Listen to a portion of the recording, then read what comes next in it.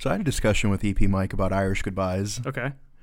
And it's like, we've already discussed everything we need to. We're about to part ways. And he's Right. like, yeah, so did you catch that baseball game?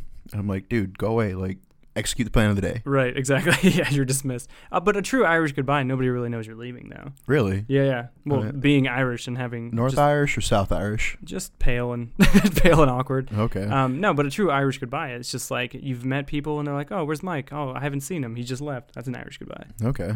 Well, are you going to sing again for this intro? No.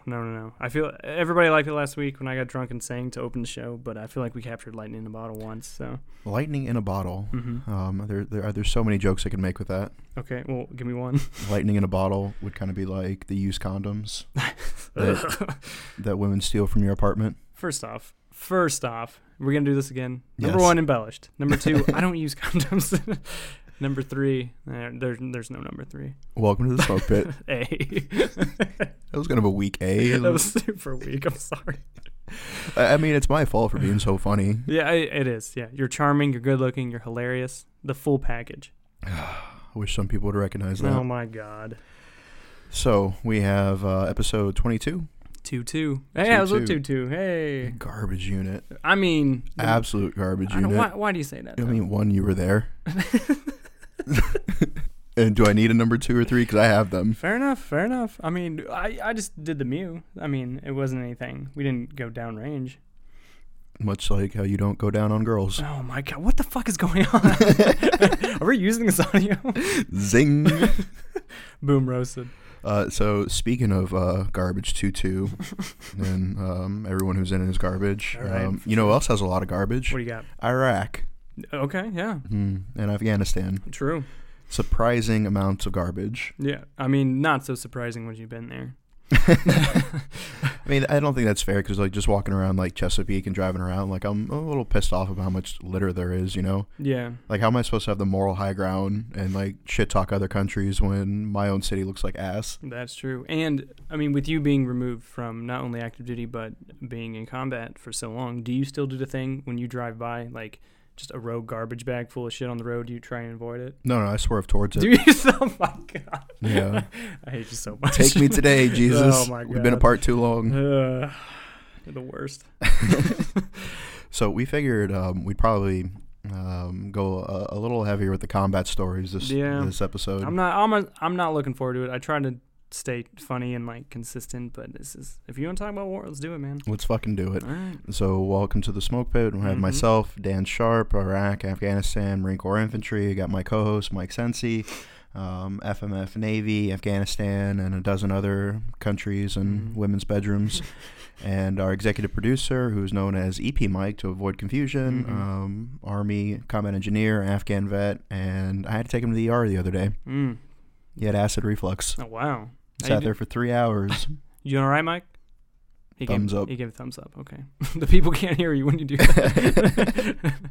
So, I don't know if you guys have heard this or not, but I'm actually working on a book, and it's going to be a collaboration of a few different authors, and we're all going to talk about like our first firefight or like our first experience in combat. And so I was going to read a portion of the first chapter. You ready to do this? Oh man! All right, go ahead. Imagine the most beautiful sunset you can. Powerful, bright, humbling. For a moment, I had forgotten where I was. The bead of sweat that ran into my eyes reminded me that I was in Iraq, on an outpost smaller than a Little League field. The evening call to prayer from the local mosque filled the air. I clung to the sound like a blanket on a cold morning, the echo of the last word fading in the night to be replaced by the sound of my heart beating through my chest. The crackle of distorted speakers was seemingly always replaced by the sound of something truly dreadful. Frantically, my ears began to search the nighttime for a sound that I knew to be next. Faintly it arrived, a distant puff. "There she is, boys," my team leaders yelled. A POO, or a point of origin, meant an enemy mortar attack. It's begun. Someone is trying to kill us. How long ago was that? Like 14 years ago. Yeah. You still remember it vividly? Pretty vividly. Yeah. Yeah, like there's girls that like I've had sex with that I've completely like forgotten 99% of the details. But that distant poo. Yeah. You never forget a good poo. You never forget a good poo. So yeah, I have the first chapter written, which is Mhm. actually fairly lengthy, but I didn't want to go too into details because I know Yeah. our listeners have short attention spans. They do, and a lot of you only watch the clips online, so it's whatever. Yeah, which we will not be doing many of this week. And why is that, Dan? Because I had a bit of a moment. Mm-hmm. I shaved my beard. Yeah, And Dan is beardless right now. yeah, that's why I'm hiding behind the microphone. Exactly. I don't even know why we're filming it. Just throw one of these combat comb over cans at the camera. EP Mike is like, oh, my life. My $10,000 camera.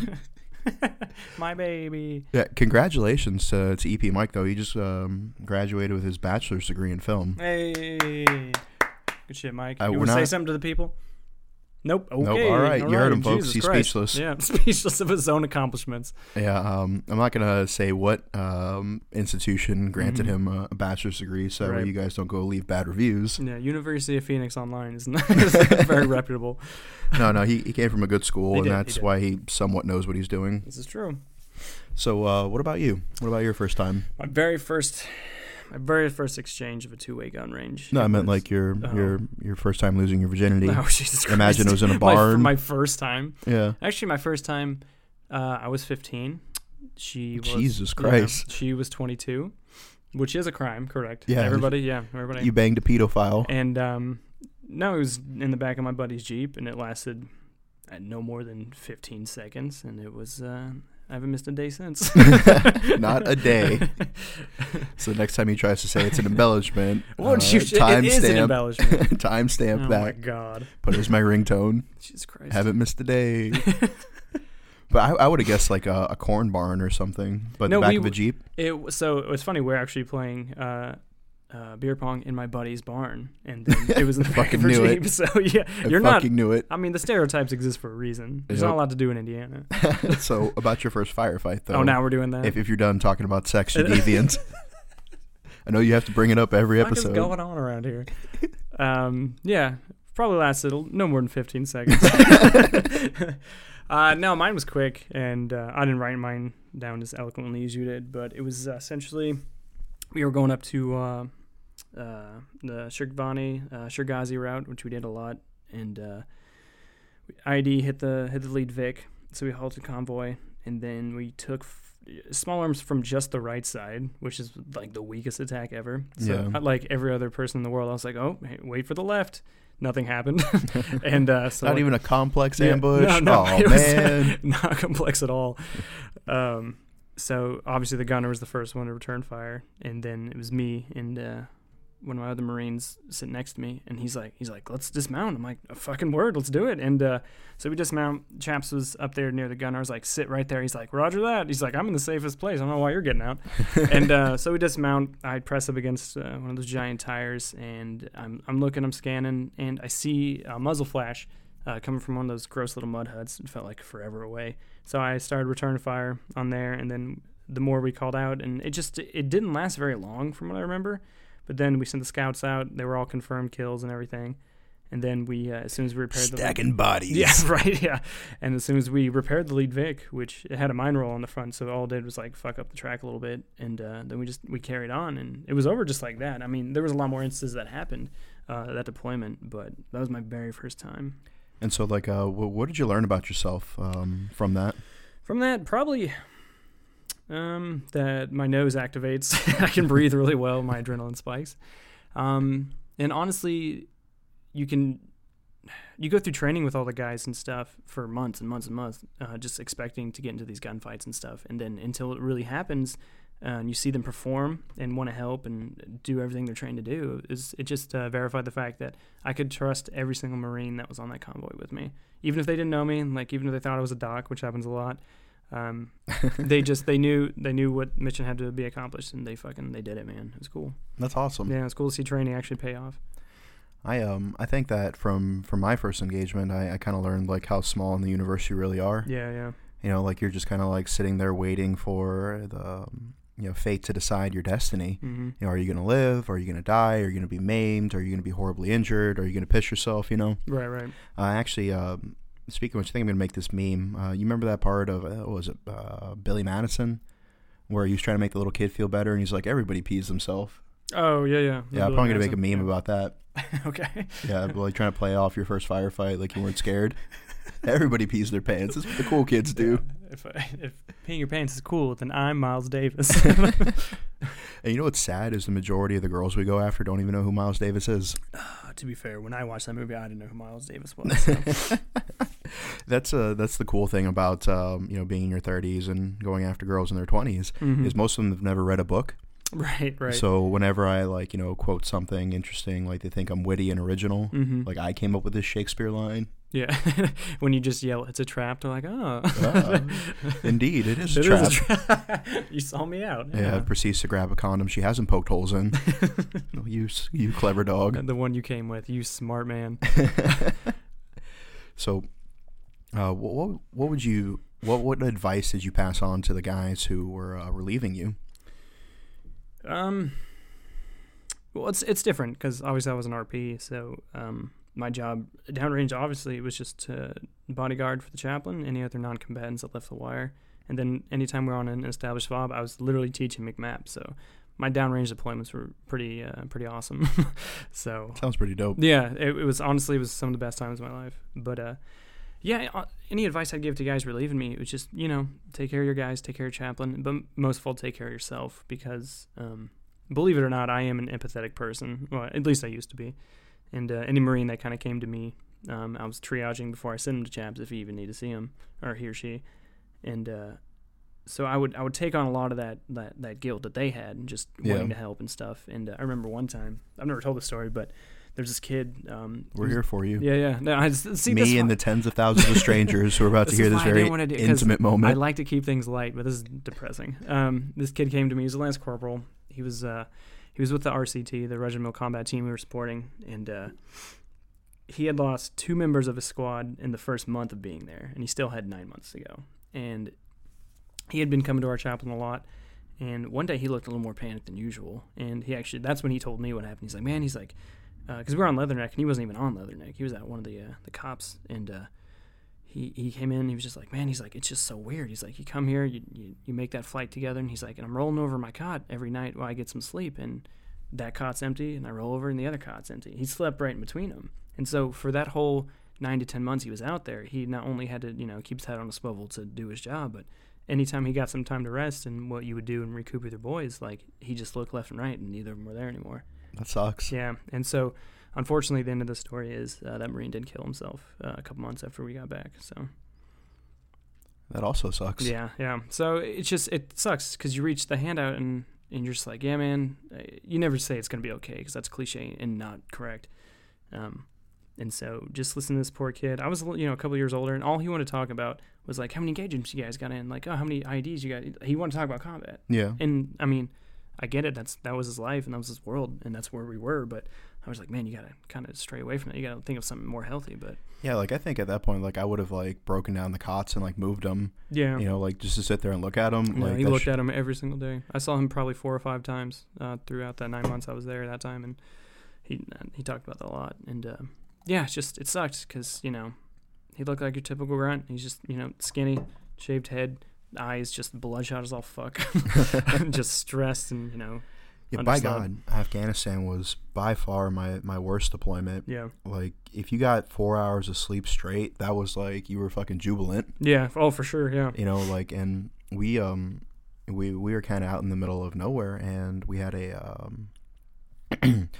we had a heavy rotation, and like my first deployment, I think maybe like a dozen guys in my company got Purple Hearts. Yeah. And like, it's bad enough as it is. And then like on my fourth deployment, I think we had like 40 or 50 guys get Purple Hearts in the company. And the company was like even smaller. Like I think my first deployment, the company was like 300. And my fourth deployment, the company was like 120. Jesus. And so we were having like 1 in 4 guys were getting Purple Hearts. And it was all IEDs. Like Iraq was mainly gunfights for me, and I know everybody's experience was different. Right. But Iraq was like the Wild West. Like anybody out after curfew, you could shoot them. Mm-hmm. Like kicking down doors, being kinetic. House to house, street to street. Big operations. And then Afghanistan was just trying not to get my legs blown off. Yeah. And we were losing EOD guys left and right. Oh yeah, that was huge. Yeah. And it got to the point where we lost so many EOD guys that like you couldn't just call them out because you had a funny feeling or saw like disturbed earth or an ant trail. Yep. Same here. So you'd have to get like indicators. So like, all right, You have the high metallic signature from, you know, your metal detector, your Valen, your CMC, whatever, and then you have to find like either the edge of a pressure plate or like white lamp cord or whatever. And, you know, it sucked because, you know, as you're investigating or, you know, interrogating these IEDs, like, you know, you're having guys getting hit that way too. Yeah. Because not everything was victim initiated. Mm-hmm. Like you had ones that were, you know, set with washing machine timers, or ones that were, you know, like you'd have like a washing cloth pin with 2 wires wrapped around either side of the mouth with like a piece of cardboard in between tied to a kite string. Mm-hmm. And so whenever, you know, the Marine came across the aiming stake, the enemy fighter would, you know, pull the kite string, it would remove the cardboard, complete the circuit, detonate the penalty. Yep. And the longest one that we found on an IED was 400 meters. Jesus. So this cocksucker was 400 meters away with a little fucking string ready to fucking end my life, you know? Oh my God. And we're in the same time zone. God. Yeah, and fuck that guy. It, you know, it was just like every time we came up with something to like combat whatever they were doing, they would like try to counter us. So it was like a cat and mouse game. Yeah. Like it got to the point where like we're fucking carrying the most like ridiculous shit. Like we like, you know, you have what you think is like your infantry, you know, tactics, you know, and SOPs and stuff like that. All that shit went out the window. Yeah. Like that motherfucker was like Tigerland. Yeah. Yeah. You know? So in Iraq, it was like, all right, we're going to be in a tactical column, first fire team, possibly in a wedge, you know, like we're going to be whatever. And then, you know, that's when we're out in the open, you know, we get shot at, take cover, return fire, fix and flank, whatever, call in air support. And then when you actually get to like the city, you know, your urban operation tactics, you know, you set your cordon, you have your overwatch, blah, blah, blah. And, you know, you're clearing rooms and stuff like that. But in Afghanistan, like that shit, like I feel like the Lost Boys out there. You know? Yeah, for sure. And especially because I was the most senior NCO, and I had worked with the most foreign military units, so they gave my squad to a platoon of Afghans, and so it was 45 of them and 8 of us living in one of their patrol bases. Yeah. In an embedded training team, which is kind of like some weird shit because you usually only hear of like special forces like doing embedded training teams and stuff. But, you know, like the fucky thing about the Marine Corps is they like to treat you like cannon fodder and big operations. Yeah. But then, like, in other instances, they'll pull you to go do fucking some, like, Ricky-Ticky shit, you know? Yeah, yeah. Like, they sent me to Jordan to write the fucking urban operation package for the 3rd Tole. Yeah. Like, an entire fucking battalion. Like, I literally wrote the book for them on how to fucking room clear and shit, you know? Literally. Yeah. Because I was the primary mount instructor, military operation urban terrain, in Quantico at the basic school.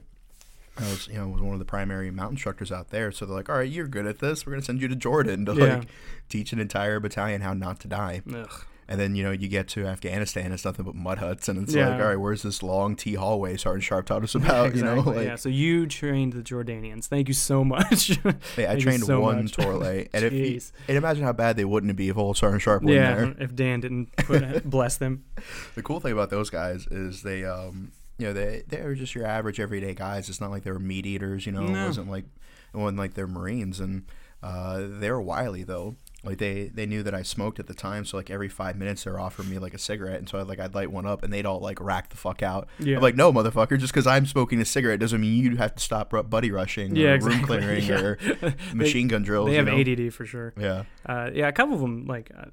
I saw a lot of them down there, and a couple of them were, you know, pipe hitters ready to go, but then some of them were just like holding hands, you know, walking around, trying to jump in the shower with you. Hey, we hold hands. Yeah, well, I mean, that's different. We make love. It's much different. Yeah, I bet, you know, if you put 2 M4s in our hands and said, like, hey, go clear that building, there's a 50-50 chance we're going to come out of it alive, which is high odds considering, you know. Yeah, the numbers, yeah. Yeah, how fucking many people die in, like, legit urban combat, you know. It's true. You get some fucking unit that, you know, they clear like a few fucking rooms because they get pop shot and they're like, yeah, we're fucking fighting and shit. Like, right. Until you've actually like come to a fucking hallway and seen like an enemy fighter at the end of it, like that's a whole different fucking ball game. Yeah, for sure. You know, because like you can trade lead on top of a roof, you know, and that's scary enough as it is. Like I've had fucking rounds like hit the wall right over my head, hit the piece of cover I was hiding behind, you know, like. You know, send fucking like gravel and shit flying up into my eyes, you know. Yeah. Rounds, you know, pepper on my feet as I'm running down the road. Yeah. But that's a whole different fucking ball game. Like when you're in an actual house with somebody who's shooting at you 5 feet away, who's been in the house and knows the house. Knows the house. They, you know, they know where to fucking wait for you. They know where the blind spots are. They're throwing grenades at you. There's IEDs. Like that shit is fucking brutal. That's war. But you know, at the end of the day, I still would have taken that over Afghanistan though. Yeah. Because it was all fucking IEDs. You know, like we got shot at maybe twice the entire deployment. Yeah. And it was like harassing fire from like usually kids 400 or 500 meters away. Right. Yeah. And you know, Afghanistan was just all fucking IEDs, man. Like I was out in that embedded training team, and 7 of my Afghans fucking got pink misted by I think it was like a 70 pounder. Oh damn. Yeah, so in Iraq, in the beginning war, they were using like artillery shells and stuff as, you know, IEDs and stuff. And after they finished blowing it all up on us, you know, eventually they started making their own shit, HME, homemade explosive. And the funny thing with that, I forgot the ammonium potassium or ammonium nitrate or whatever, but the way the acronym, like when you took the scientific principles and put them together, it spelled out anal. So like, watch out for the anal out there. You know? Like, oh man, you better believe I'm watching out for it. That's right. I'm always looking out for anal. And so like a 10 pound, like you figure like an oil jug, you know, like you would change your oil with. I'd have a whole like 10 pound, like one of the bigger ones, like maybe like a kiloliter box size. It was like 30 pounds. 10 pounds would be like enough to like blow your legs off below the knees. 30 pounds more than likely kill you, if not take 2 or 3 limbs. Yeah. And then once you start getting up to the 100 pounders, like those are cracking MRAPs. Oh yeah, absolutely. And so this was like a 70 pounder, and they were in a soft skinned like Gen 2 Humvee, like open top hatchback. Stand a chance, yeah. Yeah, and they're just fucking driving, and fucking boom, pink miss. Yeah. One of them lived, and the 7th one, he lived and then died the next day. Ugh. And so it was like, you know, we had to go down there and like collect the bodies and like wait for the evac and shit. And it was just soup, man. Like fucking jawbones and ribs and spines and all that shit, you know. And, you know, just sitting there like on the fucking bodies waiting for whatever 2-star in Kabul to finish his fucking Guitar Hero tournament at the USO to, you know, authorize moving of the bodies, because they have to be buried before sundown, otherwise they get real pissy. Yeah, oh yeah, it's a big deal with them. And so we're sitting there like literally on these fucking body bags, and I was like, fuck it, I'm hungry. And like I bust out like a fucking one of those like First Strike power bars. The Ranger bars? Yeah, the Ranger bars are fucking god awful. They're terrible. And so I take a bite in that, and all my fucking boots are like, oh, thank God. Like I didn't want to be like the dickhead, you know? I'm like, I don't think they'll care. Yeah, exactly. They're not going anywhere. And then so eventually, you know, we got the authorization, and the fucking, you know, the bird came down, and a bunch of the higher ups and the Afghan army came out to our position because like that was their dudes, you know. Yeah.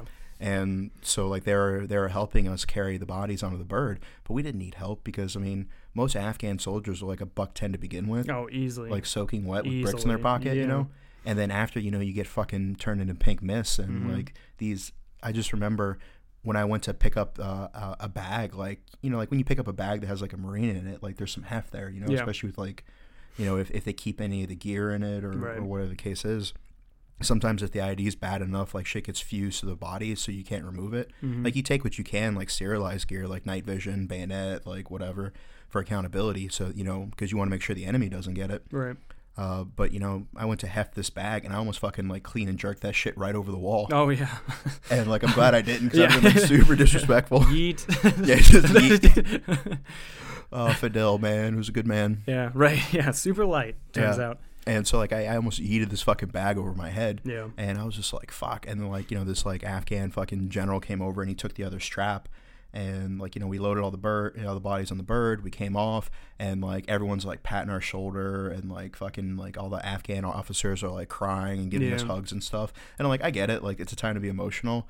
Like, you didn't serve with these guys every day like I did. Right. But at the end of the day, like, I think that's what happens to a lot of us is we internalize that shit, you know? Because this wasn't the first KIA that I've experienced, you know? This wasn't the first fucking person I've evac'd.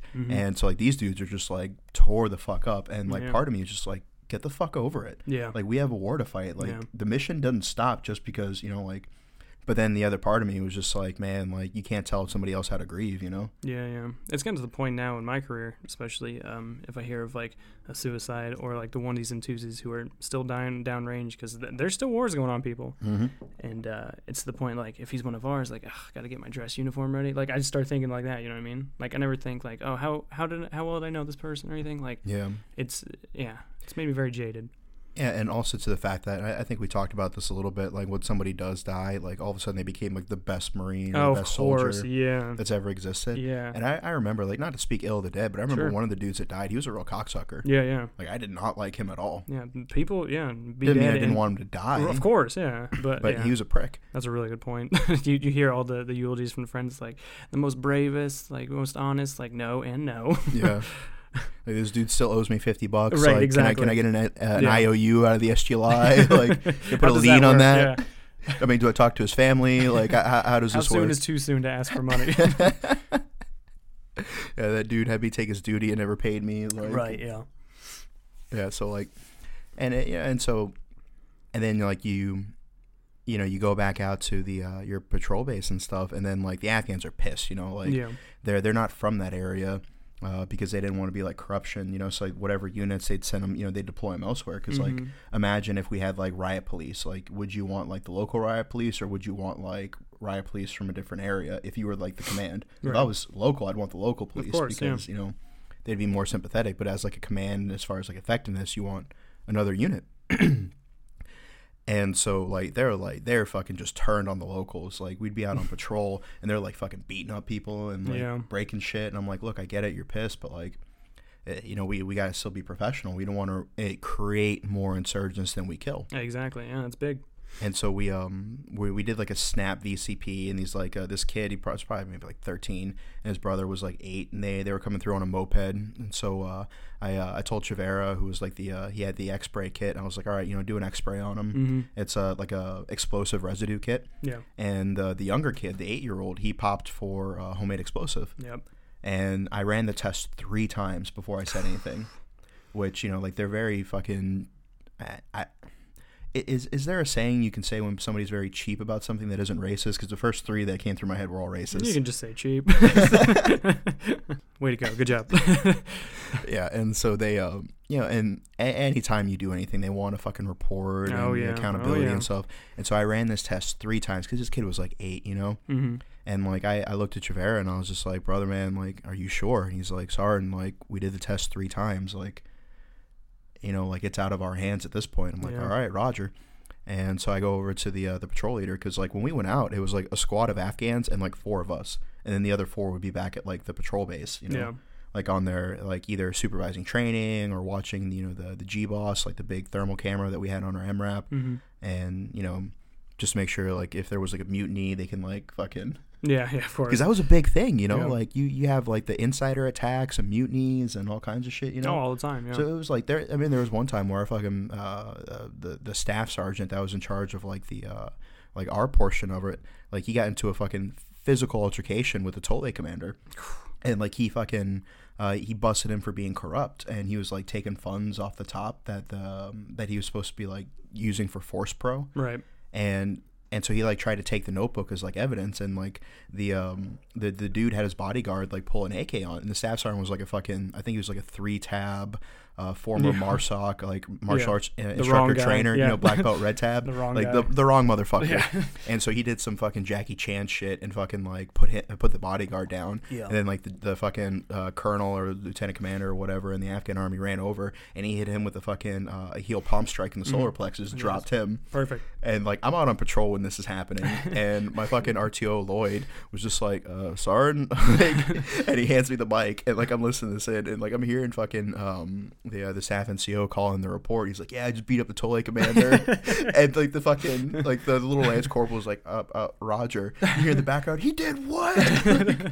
The fucking gunny is like, staff sergeant, you better explain yourself right now. And just like, dude, like that freaking out over the net is not the way to do it. No, like, God, no. Roger, consolidate, we'll send QRF. Yep. Like, you're not having an argument with your girlfriend, Yeah, exactly. And so I'm on patrol, and I hear the fucking like this going over the mic, and like the Afghans kind of like hear certain words, and they're like leaning in, and I just reached over and turned the volume down. I was like, let's head back to base. Yeah, it looks like a good time to regroup. Yeah, so I told the squad leader, I was just like, hey man, like I gotta head back to base, like so at least the 4 of us can turn into 8 of us. It's a little bit more defensible, Because out on patrol, like IEDs were so bad, like we had to mark the lane with shaving cream. Yep. And if you step to the left or to the right, like there's a good chance you would hit an IED.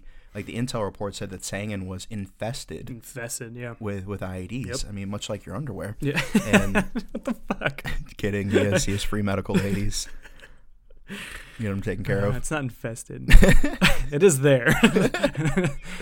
And so, back to the X-Spray story. And so I go up to the patrol leader. And I was like, hey, look, like, we did this test, and the little one has homemade explosive residue on his hands, and he lost his shit. And I'm like, dude, like, calm down. Like, we got, like, we'll detain him. We'll call in the report. We'll go back to the patrol base. We'll wait for the mobile unit to come pick him up. Right.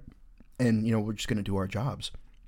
And so we get back to patrol base, and like I go in there, and anybody who's ever been on fucking patrols know this feeling. Like you get back into friendly lines, you clear your weapon out, put the round back in the mag, right. Go back, to condition 3 or yellow or whatever it was. Yeah, whatever fucking goofy things. And so you walk in, and you pop your fucking top off, and you still have all your gear on, and you have your weapon, your Kevlar, and you're walking in to the COC, and I'm like, hey, I was just like, hey man, like I think it was, God, what was this kid's name?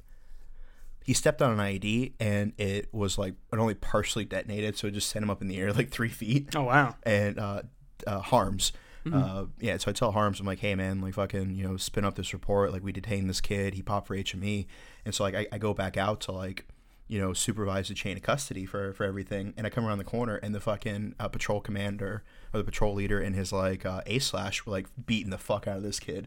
And I'm like, whoa. Like I leave you assholes alone for 2 seconds. And they've like, been waiting. Yeah, they're like giving him the obliga chops, like the fucking knees. Jesus. And yeah, like they're beating the fuck out of this, and it's like an 8-year-old kid. Yeah, of course. So it's not hard. Yeah. And so I get it, man. And I'm like, dude, like I understand. Like you just lost 7 of your boys. Like this kid has. Is literally we caught him red-handed. But like this isn't our job, Yeah. Like, you only the courts will really say if he's innocent or guilty or whatever. Right. Maybe he was just transporting shit, because his family was threatened or whatever. Like you don't know. You can't treat everybody like shit, Yeah, especially overseas. Like they were known to give their kids just like in gunfights. Like when they're outnumbered, they would just give it to the kids and be like, "All right, Allah will protect you. Peace out. Like just finish this for us, please." Like so, who knows what that kid did? Yeah, or even that, or they'd just be like, "Hey, take this gun and go hide it." Right. Like I'm gonna pretend like I'm just a goat farmer. Right. Right.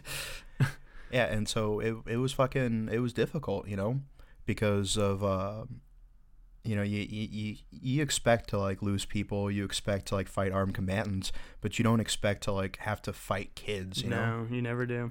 No, and it just goes to show you like how shitty the people we're fighting. Yeah, I mean war is war, and it's hell, like everybody knows. But it is weird. I remember coming back, and the dead kids thing really got to me, just because I wasn't ready for that. I was ready for buddies lost. I was ready for enemies killed, but no one ever tells you about the kids, Yeah. And so that was my biggest thing. So you're right. I empathize with that as well. And it's not just the ones that you see that got shot or whatever, because like or you put a tank round into a house because you're taking fire, and you go to do your BDA, and there's a family in the fucking corner, and you're like, God, all huddled like, together. Like, Christ, what have we done? Yep. It's not. I mean, it's not our fault, but it is. And so it's like one of the things that you have to live with. But not only that, but we were out on a patrol, and we kind of like pop in on houses from time to time, do a little spot church, talk to locals, and sometimes like you'll get intel reports like, hey, this guy wants to give you intel, or through your own like sources and stuff, like you've made connections, and this dude's like, dude, look, I'm really fucking scared, and I'm like, hey, well, you got to tell us like if something's wrong, like we'll protect you, whatever. And see, like the thing is, you can't go straight to this guy's house because that's gonna out him, Yeah. So what we have to do is we have to search like 10 houses in an area, and then like house 3 or house 9, will be the actual informants. Yep. And so we're doing a little spot checks, like going through. I think like 3 or 4 houses down the road was the guy we're actually going to talk to, and the corpsman was just like, hey, Sharp, you got to come see this. And I come in the room, and there's this like little girl, like maybe 4 years old, and she has 3rd-degree burns over like 25-30% of her body. Yeah. And she's like all fucked up, and I'm like, Jesus Christ, like what happened? And I'm like, was this us? And like, no, her mom was like cooking rice, and like she ran over and like knocked over the boiling oil, and so it wasn't even combat related. Yeah. And he was just like Sharp, we got to do something. I'm like, yeah, like obviously. And so, we halted the mission, passed it over to, higher. They actually flew the little girl and her father to Baghdad to get her skin grafts. Oh, wow. Okay. Yeah, and so, while we were there, he was, teaching them how to, clean the wounds, because they didn't leave for, 2 or 3 days. Yeah. Because they had to, get the wheels spinning and all that, and the paperwork. And so, the doc was teaching them how to, clean the wounds and, dress it and, ointment and stuff like that. Give them all the supplies, and you're just God bless them. Yeah, absolutely. We've done the best we can. We'll be back in a couple days to, take you on a convoy. Right, yeah. But it's that wasn't even combat related, but Yeah. you see things that are all fucked up. It's true. You got anything else on that? Well, I have 38 more stories just about fucked up kids. I was going to say, the dad kids thing really got to me. Not so much about dad. Not that I want to talk about. It's not really stories. Just I saw a lot of them, unfortunately. Yeah. I did want to touch on the Jordanians about their fighting prowess, because there was an instance where we were at Fob Sherghazi. I like to talk about the place a lot because we traveled there, and everybody loved me as the RP. So I like to shout out the good places.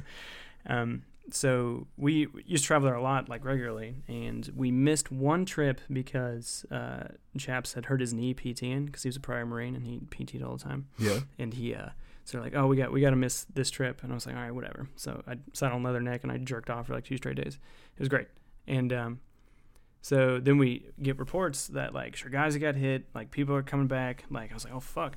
And so So what happened was there was a Marine in our office, and I was shaking him for information. I'm like, what happened to my favorite fob? And he's like, all right, so this is Are the whores okay? Are the whores okay? Are all my fans okay?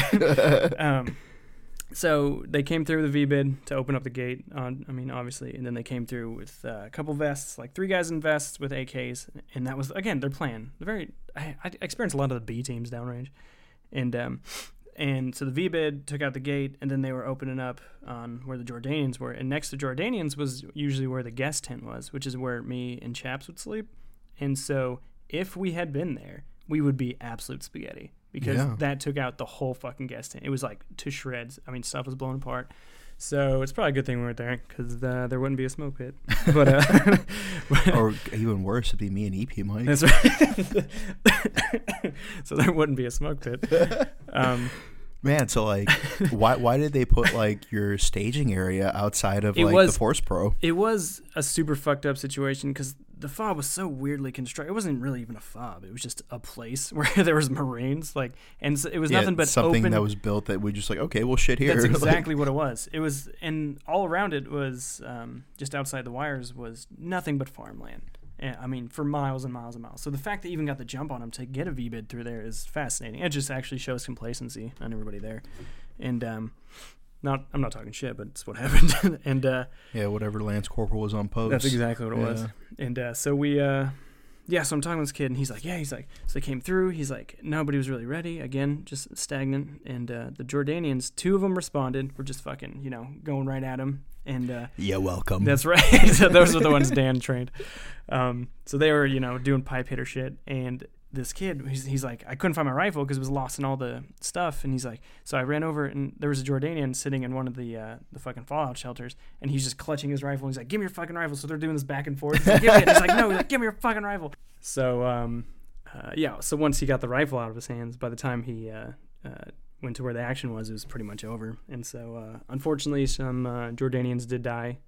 And so when they were clearing, those weren't the ones I trained. I'm pretty sure they were, actually. No. And it said, if I trained them, they would have been invincible. It said property of Dan Sharp on their body tag. And so they were cleaning up. So we got there a day later when they were still cleaning up, and the body bags were near the front and stuff. And there was this local farmer in the area who would just walk onto this fob all the fucking time. Everybody knew him, and he was known as the footbread guy. He would always bring fresh baked footbread to everybody. Oh, fucking delicious. Yeah, it's really good. And one of the things I loved about that place. And so, again, they never screened this guy. He was just they made an understanding years ago, I guess. And it's hey, if you don't fuck up my crops or my farm, hey, I'll bring you footbread. Yeah. And so during all this confusion. Don't be doing no terrorist shit right, exactly. with the footbread. And so he comes in. He just walks through the open blasted gate, and again, I just got in there, and I was like, hello my baby, right. hello my darling, okay, hello cool, this my is where I ragtime die. gal. And I'd never seen him actually deliver it before, and I was like, hey, should I draw my rifle on this guy? What the fuck? And So everyone's like, hey, it's Footbread guy, and went back to pick up pieces of stuff. And so this guy is just so numb to this in his war-torn country. He would literally stepped over the body bags of the dead Jordanians, stepped over them, not around them, literally over them like Allen Iverson, and fucking went up to us and was like, Footbread? And I was like, maybe later, man. Yeah. Maybe respect the dead. But just another random thing about war-torn countries. This shit like that stuck in my head. The Footbread guy always makes me laugh. You know who couldn't make footbread? Who's that? The kid that I saw that got his leg blown off. That's why? Because he got his leg blown off. But he could make feet bread. I mean, I think you need like something to like stand on to put foot on, like unless he had like a chair or something, or like the villagers like hoisting him up. Oh my god. So speaking of which, kid gets his leg blown off, and he gets a prosthetic, and so I take my squad by the compound, and we go in there to check on everything, see how things are going, and he was actually on his way to school. Okay. And so I asked the kid, I was like, so sorry this happened. Did you stop going to school? And he's like, no, like this isn't going to stop me from getting my education. Nice. Wow. Yeah, and that hit me pretty deep, Wow. Because I cut class a lot. Right. Yeah. I refuse to use the GI Bill because I refuse to be a nerd. Yeah. And I'm stupid. And so like that, he still walked to school every day. Like here we are with thousands of tens of thousands of dollars worth of equipment. Yeah. Walking the same streets. He doesn't have a sweeper. He doesn't have a Valen or a counter IED like jammer or a sickle or body armor or anything, and he's already gotten a leg blown off. Mm-hmm. And he's still walking to school every day. Wow. And so there's actually a picture.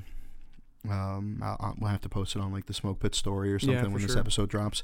I handed him a Sharpie, like the Sharpie that you use to write like tourniquet and stuff on like people's forehead or whatever, and asked for his autograph because I told him that he was the bravest kid I ever met. That's awesome. Yeah. And so he gave me his autograph, and so I think like 2 or 3 times a month I would take my squad around the area, and we would do route clearance sweeps around the school.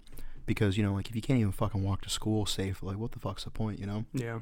And so, in, like, the 2 or 3 months that we were doing that before we got relieved, we found 7 IEDs that were on the streets around the school.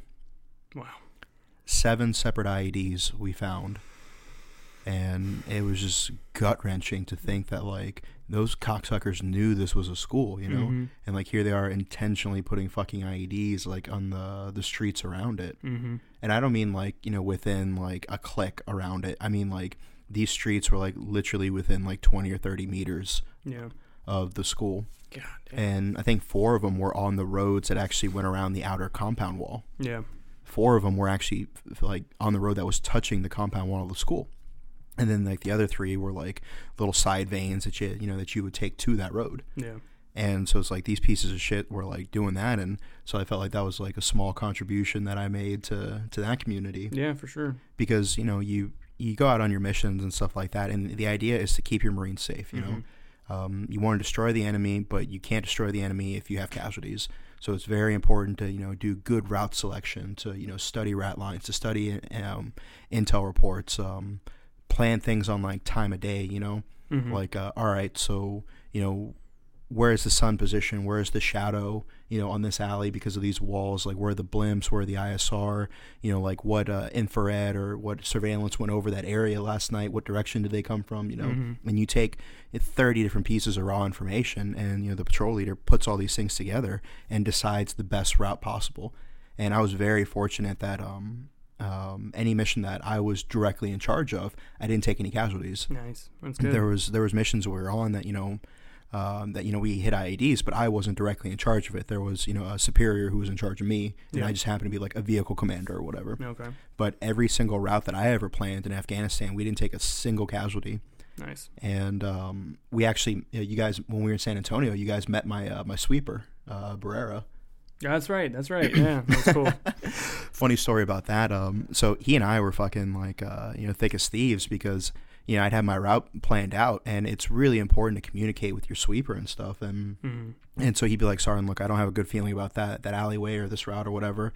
I'm like, all right, dude, like, you're walking point. Like, right. Like, if you don't have a fucking warm and fuzzy, like, we'll go around or we'll, interrogate or, we'll do whatever we need to do to make you feel comfortable. And I feel like that's and not to bag on other people, but that's kind of, I think, why a lot of units took casualties, because they were more worried about time having priority than mission having priority. Absolutely. Yeah, absolutely. And to me, like, I told the guys, I was like, I'll be fucking 3 hours late for a patrol. I don't give a shit as long as I can bring all my Marines.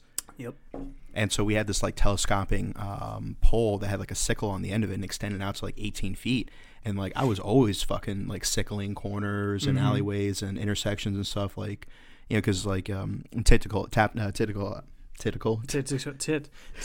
Thinking about titties. God. Typical infantry tactics, you want to cover obstacles by automatic fire. Yeah. Whether an obstacle be a choke point or a barrier or whatever. And, you know, since they lost, you know, the majority of the gunfights, you know, they just started putting IEDs over choke points, and, you know, and so I think I popped like 4 IEDs with my sickle. Mm-hmm. You know how fucking puckering that shit is? Yeah. You're interrogating and there's an IED. Yeah. Like, but yeah, so like we'd always go real slow, and you know I always trusted his instinct, because he was an 0351, and when I said that this company was undermanned, like 70 of us came over from a different battalion right before they deployed, because they were so undermanned, and most of us were 0311s infantry. Yeah. And this was a weapons company, and so they used this as mainly their dismounts. It's ridiculous. And you know, so we were undermanned to begin with, and but he was an assaultman, so he was used to like explosives and C4 and all that stuff, and so he was sweeping with the metal detector. And now the actual pressure plates themselves use low metallic carbon rods from batteries, like D cells, and that's what they would tie the wires to and put the pressure plate on. You know, you step on it, complete the circuit, detonate the penalty. And the only metal that you could detect was like the 9-volt batteries or whatever power source they were using, right, which they wised up and typically started staging far enough away from the actual IED itself that it was hard to detect, you know? So that's why you had to look for all these other indicators: disturbed earth, ant trails, you know, turn the map around and be like, if I was an enemy, where would I put things? And, you know, and there's times where I'd be like, if I was the bad guy and I, you know, was on the other side of the map, I would put the fucking batteries over there, and I'd sickle it and pull out a battery and be like, sing it again, rookie biatch. Exactly. Yeah. It's my first rodeo. Yeah, and so we were there, and I was just like, all right, so, you know, what are you thinking here? Like, we have a little powwow. Right. And it's not like, you know, typical infantry tactics where you can just kind of like meet in the middle for like a leader's recon or like whatever. Like, we're single file with the fucking shaving cream line. Right. That was your fucking, you had to hold that like a handrail, you know? That was the swept path. And even sometimes, like, we'd have people get popped on the path just because everybody in front had stepped over the pressure plate, you know? Yep. And there's this one kid, God, his first name was Lewis, and he was a little short, stubby kid. And whenever he was walking, I was like, stop. Look at your feet print. And he looks down and he's like, what, Sergeant? I was like, look where the beginning of your foot and the end of your foot and your alternate start and stop. I was like, you leave no like open ground. Oh, wow. And granted, you have all your gear on, you have your pack, like everybody's taking stutter steps to begin with. I was like, but if there is an IED on this track, you're going to find it. Yeah, exactly. You know, like, you barely leave any room in between your steps. Like, you're literally touching every inch. Yeah. Because in Sangin, the only safe piece of ground was the place you're stepping on. Yep. And not even if there was, if it was a command-initiated IED, you know? Yeah, exactly. And so I told him, I was like, stop, all right. And so I'm talking to Barrera, and I was like, all right, so what do we got here? And I was just like, he's like, I don't got a good feeling about this. Like, I'm like, all right, well, let's interrogate. Because like I said, we lost too many EOD guys to, you know, just fuck around. So he's doing a sweeping, he gets a ping, he interrogates 9-volt battery. We're like, all right, cool, that's one, we need two. And so he starts kind of like, you know, gently like fluffing it with his fingers, and he sees like a little bit of what looks like exposed white lamp cord. Because lamp cord is what a lot of what, because it's cheap, you know, it's you know, highly manufactured, highly conductive, you know, the insulation keeps it from eroding. And so what appears to be like a small white wire, I'm like, all right, cool, we got disturbed earth, we got battery, we got the fucking white lamp cord, like, boom, call it in. Absolutely. And like 2 hours later, EOD shows up, and when they're interrogating it, you know those like metal like ointment cream tubes, like preparation H? Or, yeah. It was one of those. Yeah. And so it was just like the end that was like rolled up, and it made it look like cord. The battery wasn't attached to anything. Yeah. And so it was a fucking, the EOD dude fucking pulls it out of the ground. It's like a fucking tube of hemorrhoid cream. You're like, boom, roasted.